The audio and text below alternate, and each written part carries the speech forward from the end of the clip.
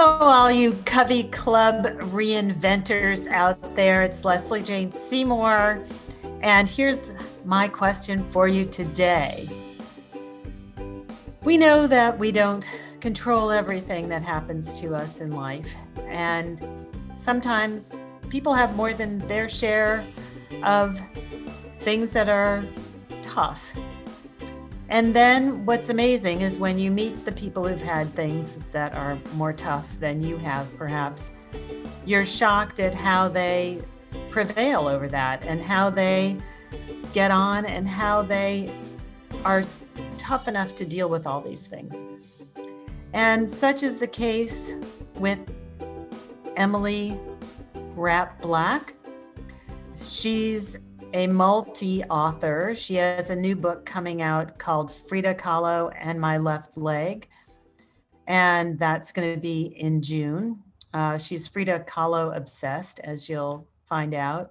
She has a memoir out that's called Sanctuary that's already out, and her first memoir, Poster Child, and on and on and on. She's written for everybody. She is now an associate professor of creative writing at UC Riverside and at UCR School of Medicine.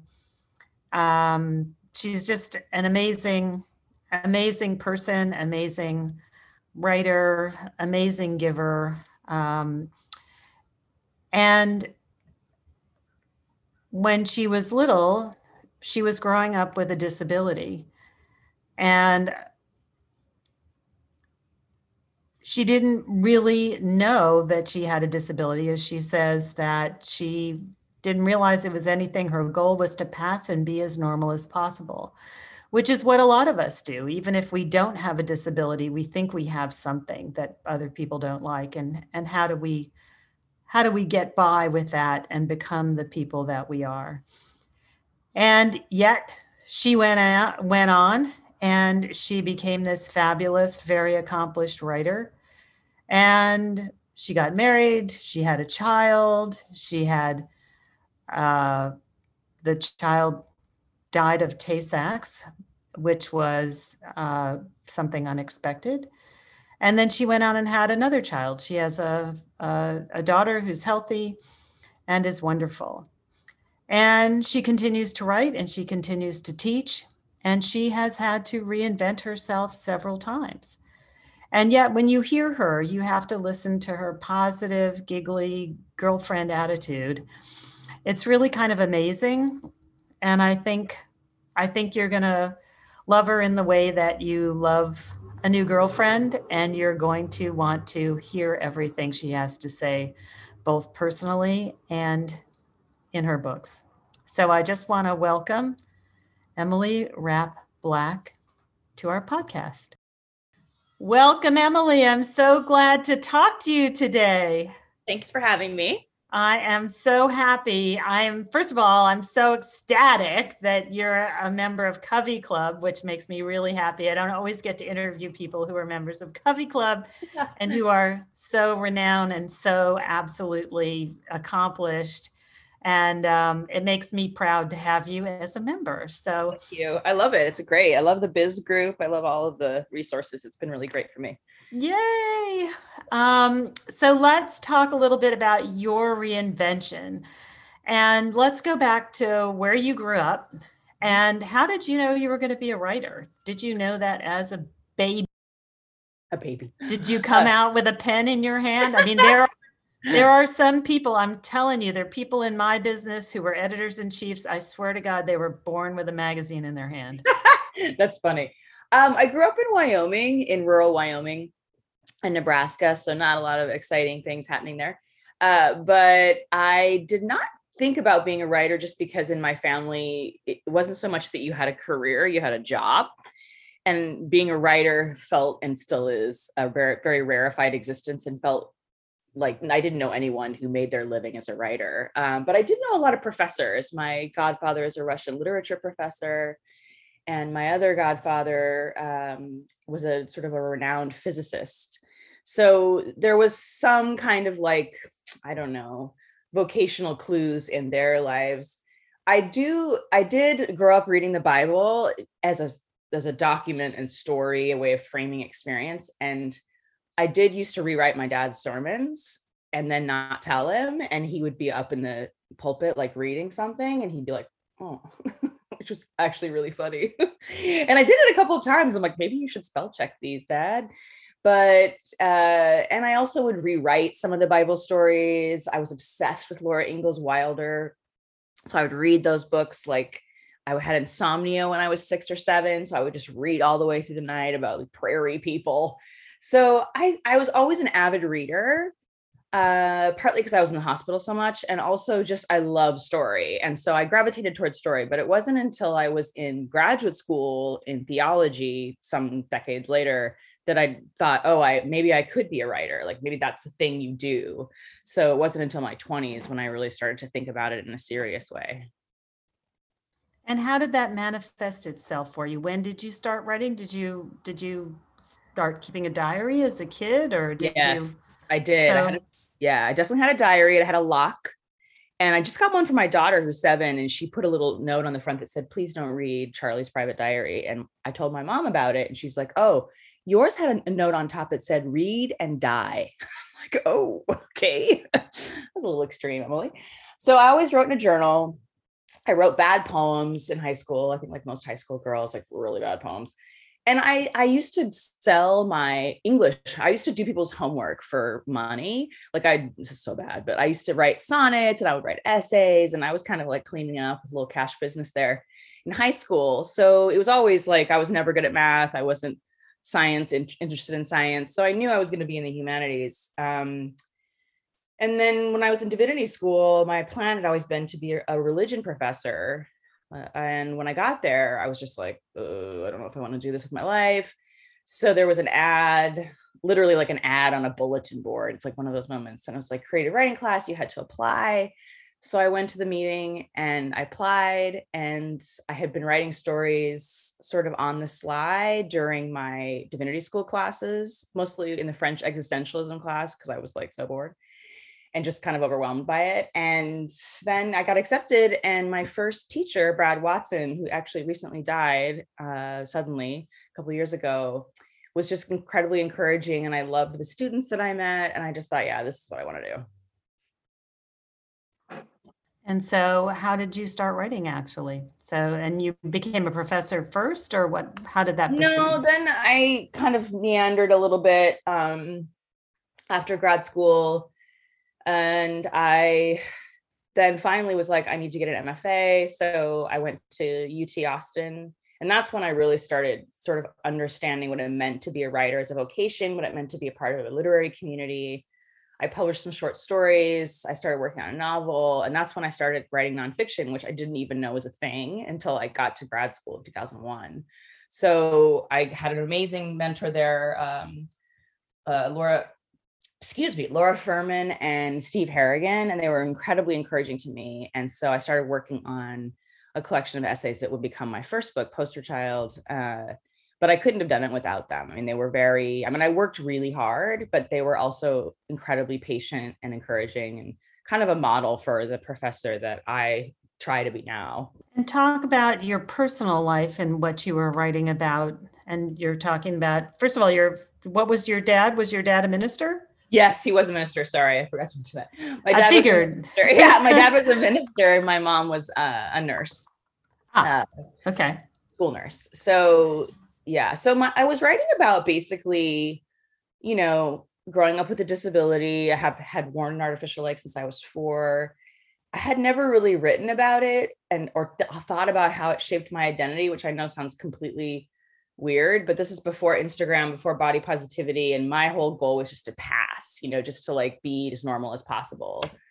And so I did, by and large, but of course, then when I hit puberty, that kind of screeched to a shocking halt. And then when I was in Korea on a Fulbright scholarship, I kind of had like a nervous breakdown about it. Like, I had never really thought about what it meant to be a disabled woman. And I just like kind of lost my mind. So I didn't lose my mind, but I came home and I started doing therapy and all that kind of stuff. So that was the stuff that I was writing about in nonfiction. In fiction, I'm not sure, like I had some short stories that were set in the American West, like a lot of ranch culture, farm culture. I used to work on my parents' or my great uncle's farm in the summers.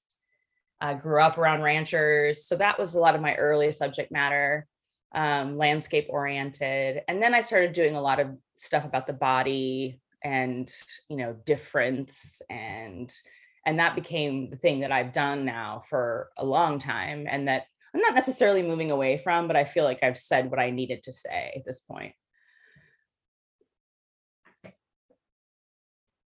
And what is that? How do you feel? I mean, as we're talking about, um, you know, incorporating people who are different. I think that's a trajectory we're struggling with in America overall. Anybody who doesn't look like, you know, the center patriarchy, I know. what does that feel like for you? And do you feel it's changing in a positive direction? Or, I mean, that's so, I love the fact that you didn't even think about it when you were little, that it was something different and something worth writing about. Yeah.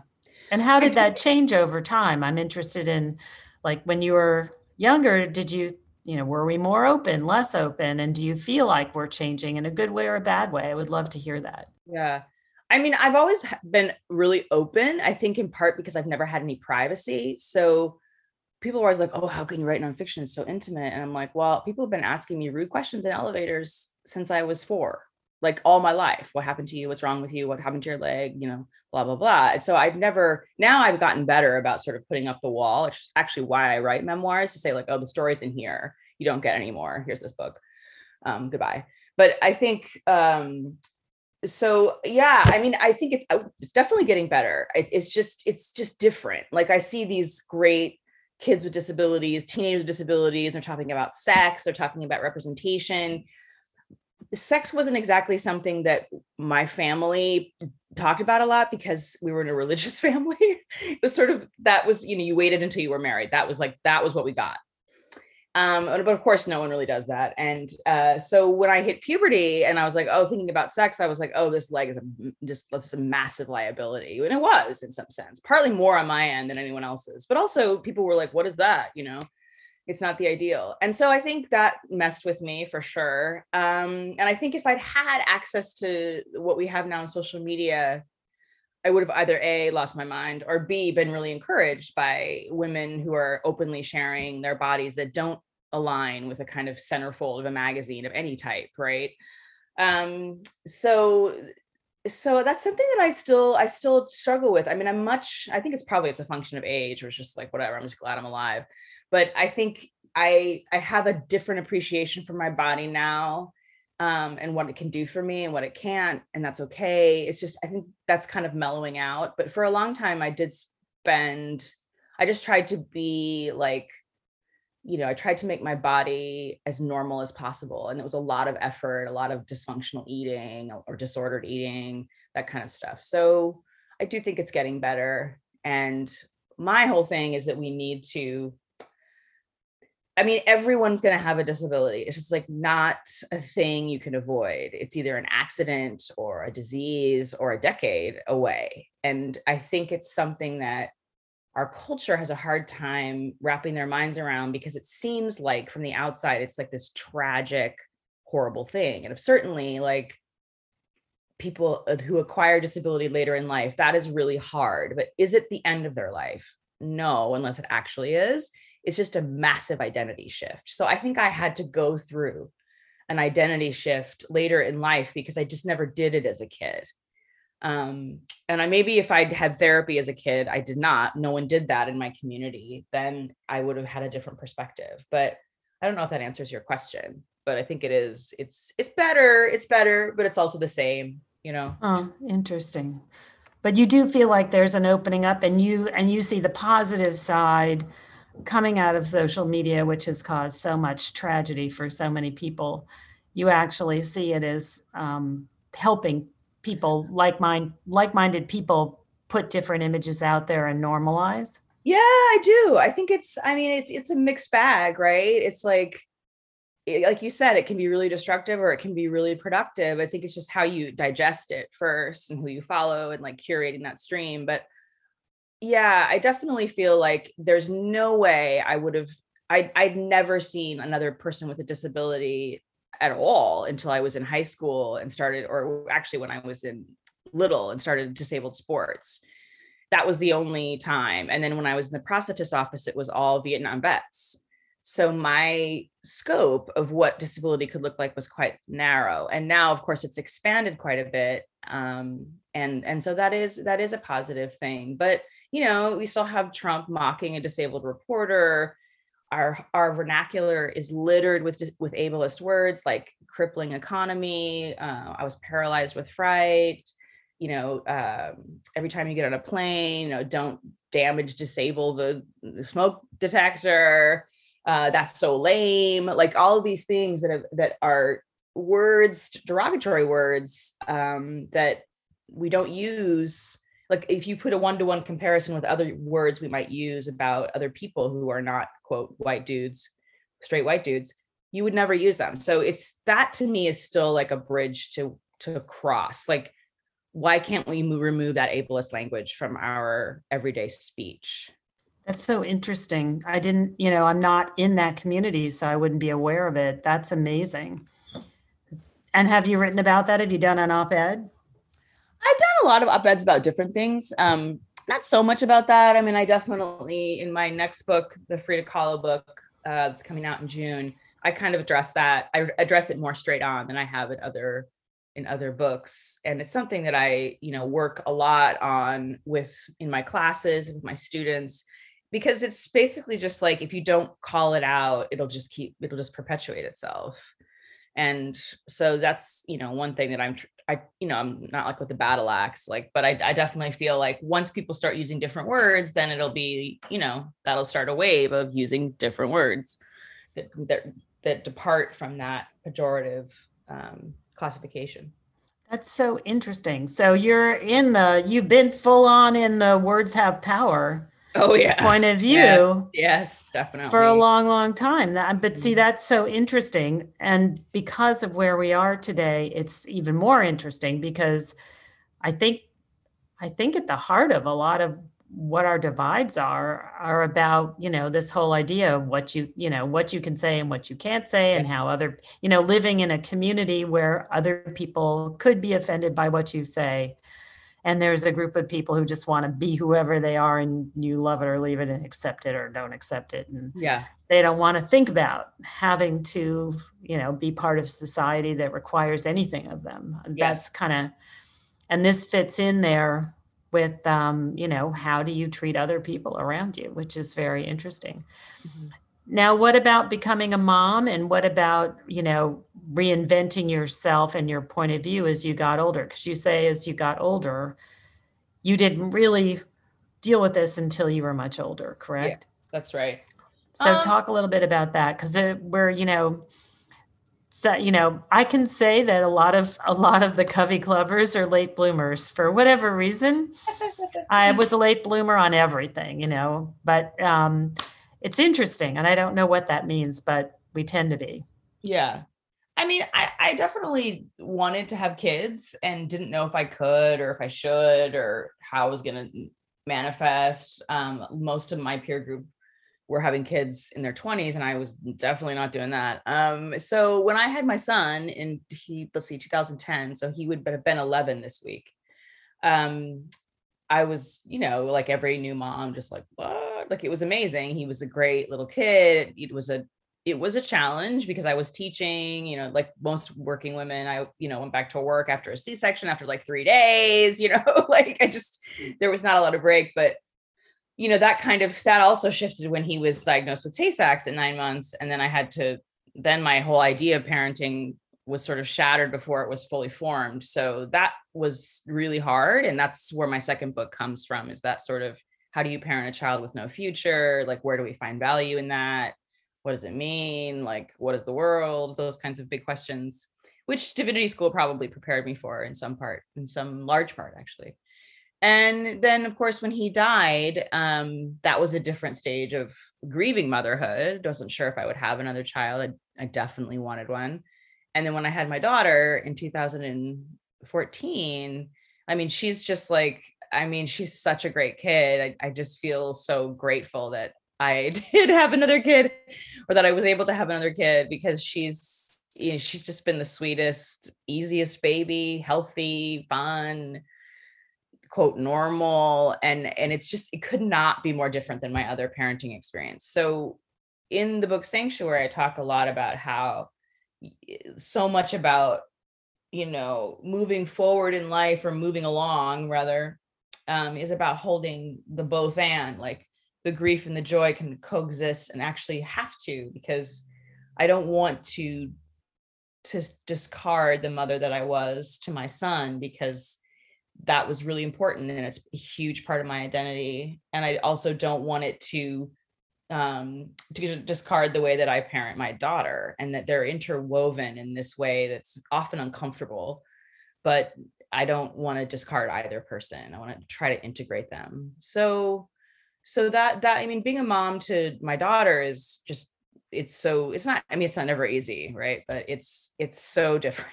Like, it literally is like two different, completely different, like, sets of activities. It's a two separate lives. It couldn't be any more, like, the contrast couldn't be any more extreme.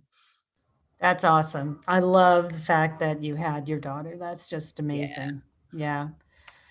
So, when you're talking about writing books and all that, did you find the transition to book writing very simple? Did you have to struggle with it? Did you have to go through any challenges to get your books published, or was it a pretty much straight line? Because there are a lot of writers, as you know, Yeah, no, I out know. there who are struggling. They may have one book in them. They may not be full-time writers, but they may have one thing they want to say.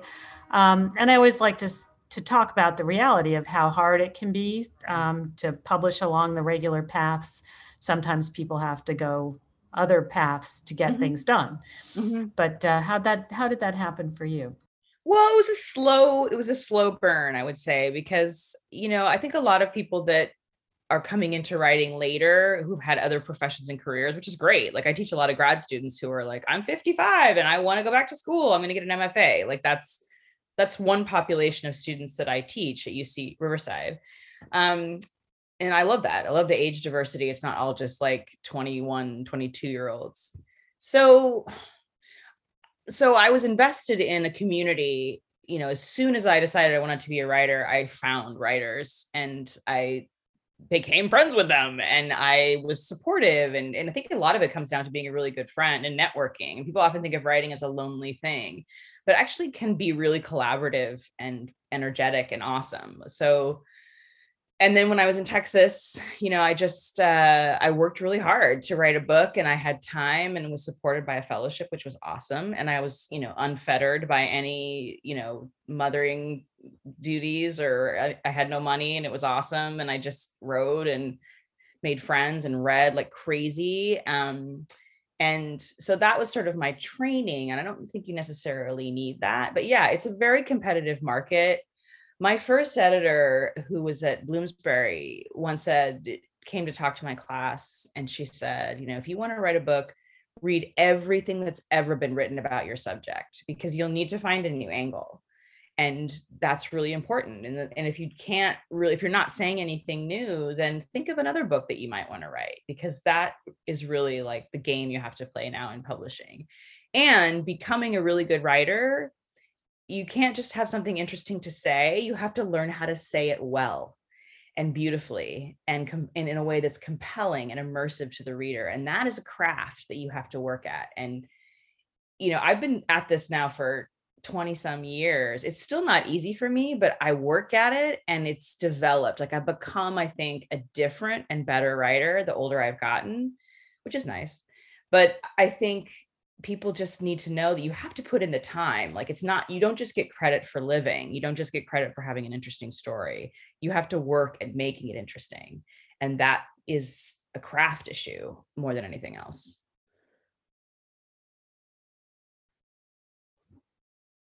So talk about your 55-year-old students that you teach.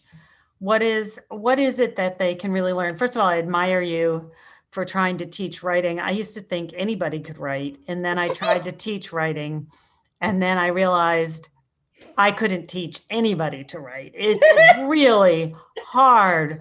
And I think I came around to the thought process that people are either born natural writers or they're not. That's just my own opinion. I know that I haven't had that much experience in it, but I would love to know what you think about the older writers and what the chances are that they have. And they're probably different levels of writers. Mhm. Again, I believe there's a lot of people out there with one killer story to get out, and they can get it out in a yeoman's way. That's great. And then they're the writerly writers, like more Yeah. like you. I think some people are born writers. I think it's a combination. Like I think you have to want to do it and you have to work really hard. But another thing I'll say is that, writing is, I think you have to investigate or interrogate rather, your motivations. So if your motivation in writing is to become rich and famous, probably want to change course there. Because that's not why writerly writers write. We write because we want to give something to the world that's going to transform people, potentially make them feel less lonely and possibly help them live another day. Like I see writing 100% as an act of service. And if you can reframe it in that way, I think that first of all takes the pressure off. Especially in this capitalist culture where it's like, how many copies did you sell? It's like, I don't know. How many heart transplants did you make, doctor on the plane, asking me questions? So I think, you can my older writers come to me with like a lot of experience. Like they've had a career, they've had, personal tragedies, they've had things to overcome or to metabolize. And so they're ready with their story. And one of the directives that I give a lot of students who are just starting out is like, ground yourself in the body and in the senses and where you are. Like get out of the ticker tape in your head. This is especially true for nonfiction. Go out in the world and observe the world, because no observation is neutral. Everything that you observe and how you observe it and how it lands on you emotionally and physically is unique to you. So if you're out, experiencing or looking or touching the world, you're sharpening the lens through which you experience the world. And that's the lens the reader wants to look through or experience the world through. And so just ease up on the gas pedal there and, go out and absorb the world. And if you white knuckle the computer, you are never going to write. And so sometimes the motivation and the ambition can get in the way of the freedom and playfulness that's required to actually write creatively, without biting through your lip. What advantages do you find that your older writers have? Are there any? Yeah, they're mellower. They're more mellow. They're more compassionate, I would say, in terms of their critique. This is like not across the board, but they want to be a part of a community, and maybe it's like a lifelong dream they've always wanted to pursue. And they were a lawyer and worked 70 million hours a week, and now they're here in this community of people, reading their stories and telling stories about their lives and being a community. And I think a lot of them really thrive because they've chosen to do it. They have other financial means they have other ways to make money, which I think can be really important. It can be really, the precarity of a writer's life can be really intense, just like everyone's life. But yeah, so they bring a lot of wisdom and compassion and experiences that younger students don't have. However, I will say that my UCR undergraduates, a lot of them are single parents at a very young age. They've had really intense experiences in their communities. And so they also have many things to say. It's just that the urgency is different, I suppose. So let's talk about your new book coming up. Why don't you talk a little bit about it and what's unique about it and what you want people to know and why you think you're, as you say, you're contributing or putting it out there in the world to transform somebody. Mm-hmm. So it's called Frida Kahlo and My Left Leg. And I've had a lifelong obsession with Frida Kahlo. And part of it is because she would paint these, she painted herself in pain in these very real life situations. And she didn't paint other people. She painted her own face, right? She was, famous for the self-portrait. So in some ways they're mirroring there with memoir, and how does a self-portrait function in the way that memoir does. And I wrote the book because I'd gone to the Casa Azul where she was born, and or not where she was born, where she lived, and painted, and they had just opened the room where she had died. And I was pregnant with my daughter. My son had just died, and I was like walking in this throng of people. And then I didn't know this was happening. I didn't know this was an exhibit. We went into an exhibit, and it was all of her corsets and her back braces and her artificial limb.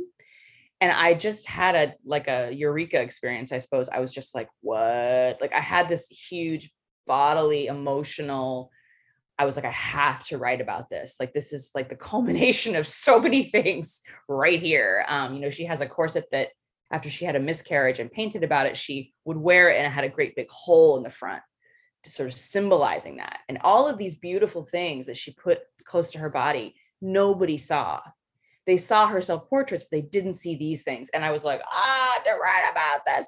So that's how the book was born. I think basically, I think it's about, I think sometimes we find people who came before us that we're somehow in conversation with across time and history and profession. And I definitely felt that way with her, especially when I started reading her journal. I mean, I was in traction like she was. I had back braces. I had the leg, and it's so eerily like similar to sort of my own feelings. And only, she could paint and I can't. So I paint with words or whatever you'd say. But I definitely feel like she's such a pop culture icon. Like, I mean, every time I go to CVS, I'm like, oh, look, socks with Frida Kahlo's face. And oh, look, tights with Frida's like face on them. So she's a very famous face. And I just thought, oh, what does it mean that we're all like sporting these like pins and magnets of her face? Like, no one really remembers that she was actually an amputee. So that's kind of what became the book. And it also is about the way in which so many things fall apart, but that art remains. And that to me is something that has sustained me in many different situations. So yeah, I mean, it's also a very lyrical book. It's more poetic than I would say my other books, and it's less formally structured. So it was, in some ways, it was a total demon to write, but in other ways, it was incredibly liberating. It's funny, I saw that exhibit. It Oh was yeah, at her house, and yeah, I was there a couple of years ago. And yeah, I saw that exhibit because I was like, I didn't know anything about her history yeah, at yeah. all. I know. Wow. I know a lot about her. I mean, I know so much about her, but then I don't know anything at all. I think that's kind of how it is when you're writing Right, about somebody that's dead. Yeah. right. But great. And what else would you like people to know? Because we're kind of at our end of our discussion, which is totally amazing. But what would you tell other women who are going through either a grief period like you've gone through, and I'm sure you have an entire book on that one, but just are there, a few sort of tips and tricks either in the writing area or in bringing your whole self to it, or how you find inspiration Mhm. that you can pass along as if we were your writers in your class? Yeah, I do. I would say create elastic time in your life. That's how you're gonna, prime your creative juices. And by that I mean just go out in the world and do nothing. It can be for 10 minutes, it could be for an hour. I make my students do this I'm like, just today you do nothing. That doesn't mean watch Netflix. It means you just go out and sharpen your lens through which you observe the world, with this idea that no observation is neutral. The second is surround yourself with women friends. Like, get your people, get your network. I think, from my perspective, romantic relationships come and go, but kids, if they live, stay, and friends, women friends, stay. And so that would be a second thing. And the third thing is, it's not going to happen unless you do the time. You have to commit the time, but you don't have to commit the time every day. You don't have to do it for 5 hours. Like, we're so conditioned in this culture to think like, if you don't work for 9 hours plus a day, you're not being productive. I often say to myself, okay, I have 10 minutes. I'm going to sit down. I'm going to write with intention, and I'm just going to see. I'm going to have an idea. I'm going to have a task I want to complete. We'll see how far it gets. If it stops in the middle, even better. Then my brain will be thinking about it on its own while I'm doing other things. And I'll come back to it like with excitement. So if you approach it with excitement and an attitude of curiosity, that takes the dread away from the work. And usually the dread is attached to the outcome of whatever you're writing. So write for the sake of wanting to do it. Like if you have an important story you want to tell, if you really are passionate about it, then you'll tell it. But you can't do it by beating yourself up or taking these drastic measures that will kill your creativity and frustrate you. And then it's a vicious cycle of procrastination. Yeah, I've never understood that. Sit down every day and force yourself to write. I The mean, for man me, invented that rule. I'm telling you. You do think that, really? Yeah. I do. Every writer I've gotten that advice from is a man, usually with some behind the scenes taking care of him. Oh, very good. Okay, that's interesting. What woman has had the opportunity to sit there for that long? Right. Virginia Woolf, maybe, but she was fabulously wealthy. Right. Right. So it's a very, most working women do not have 4 hours the same time every day to work. Right. So, it's like, and you don't have to write in the same place. You don't have to light a candle. You just have to do it for like when you can and be realistic about it. Right. Amazing. So one last question. We are over time, but I'm just going to ask you one last question just because I think it would go unsaid. What gives you such a positive attitude, Emily? You've always had a very upbeat, I mean, like when you talk about the tragedies that you've been through and you've seen, you don't present like that kind of person at all. Is that something just natural to your spirit or what is that? I don't know. I mean, I think a lot of it is that, this is going to sound like maybe kind of off topic, but, I think as a kid, I knew that I was loved 100% unconditionally. And that was a baseline for me. I think that's why my attitude is this way. And it's not always like this, but I just kind of feel I've always had this kind of drive to survive and thrive. But I think I was able to do that, or enabled by my parents. Just like, I've thrown so much stuff at them and they're just like, okay, and I say that just because I realize with my daughter, when she's kicking up attitude, which kids do, I'm like, it doesn't matter. Like, I'm her baseline. Like there's no way anything's ever going to happen where I won't love her. And I think that's like a foundational thing that a lot of people do not have and have to recreate in their other relationships. And so I think that's where the root of it for me. It's so interesting because when I had my first child, you'll laugh, but I remember thinking, because I didn't have your kind of childhood, but I just had parents that were broken up and very dysfunctional, and I didn't want to have children. And when I finally did, I remember thinking, even if when I was held that baby in my hands, even if he became like Jeffrey Dahmer, I would probably still go to prison and visit him. Yes. Because I can't imagine not loving this person. Like, how do you get to that?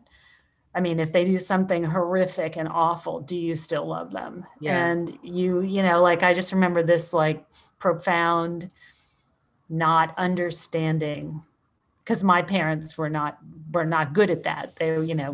They were not able to get to that point at all. And it was such a, when people say, as you get older, you understand your parents more, I got older and understood them less. I think that happens a lot. Yes. I really do. Like, exactly. I think, it's like, I also have a hard time, there's so much child abuse and it's gotten so much worse in the pandemic, and I literally don't get it. Yeah.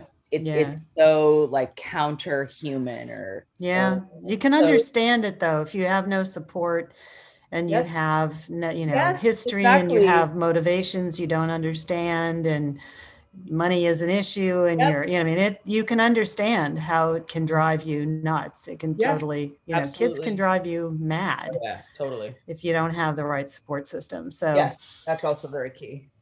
Well, awesome. I can't wait to read the book. And when does it come out? In June?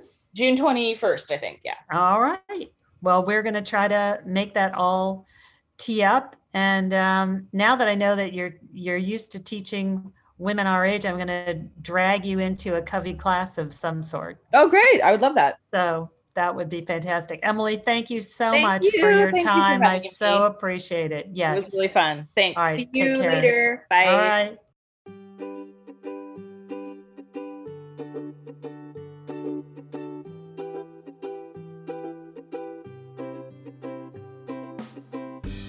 So I hope you enjoyed this conversation with Emily. Wow, I did. She's an amazing person. I'm always blown away by the way that ordinary people deal with their lives and become extraordinary people as they grow up. Because nobody can control what happens to them. I mean, as she says that too.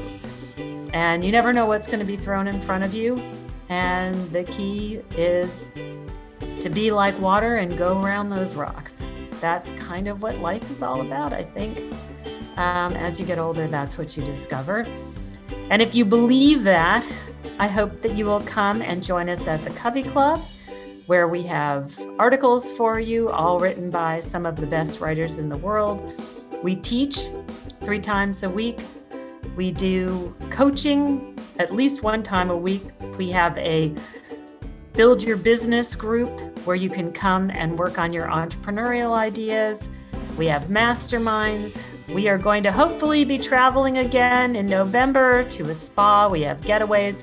So I hope you will join us on all of those things that we do. Come see what we do over at coveyclub.com and become part of our tribe, because it is an amazing group of people. And these are women who are going to lift you up and hold you until you find the way into your next part of your life and your reinvention. So thank you for being here, and hope you stay tuned.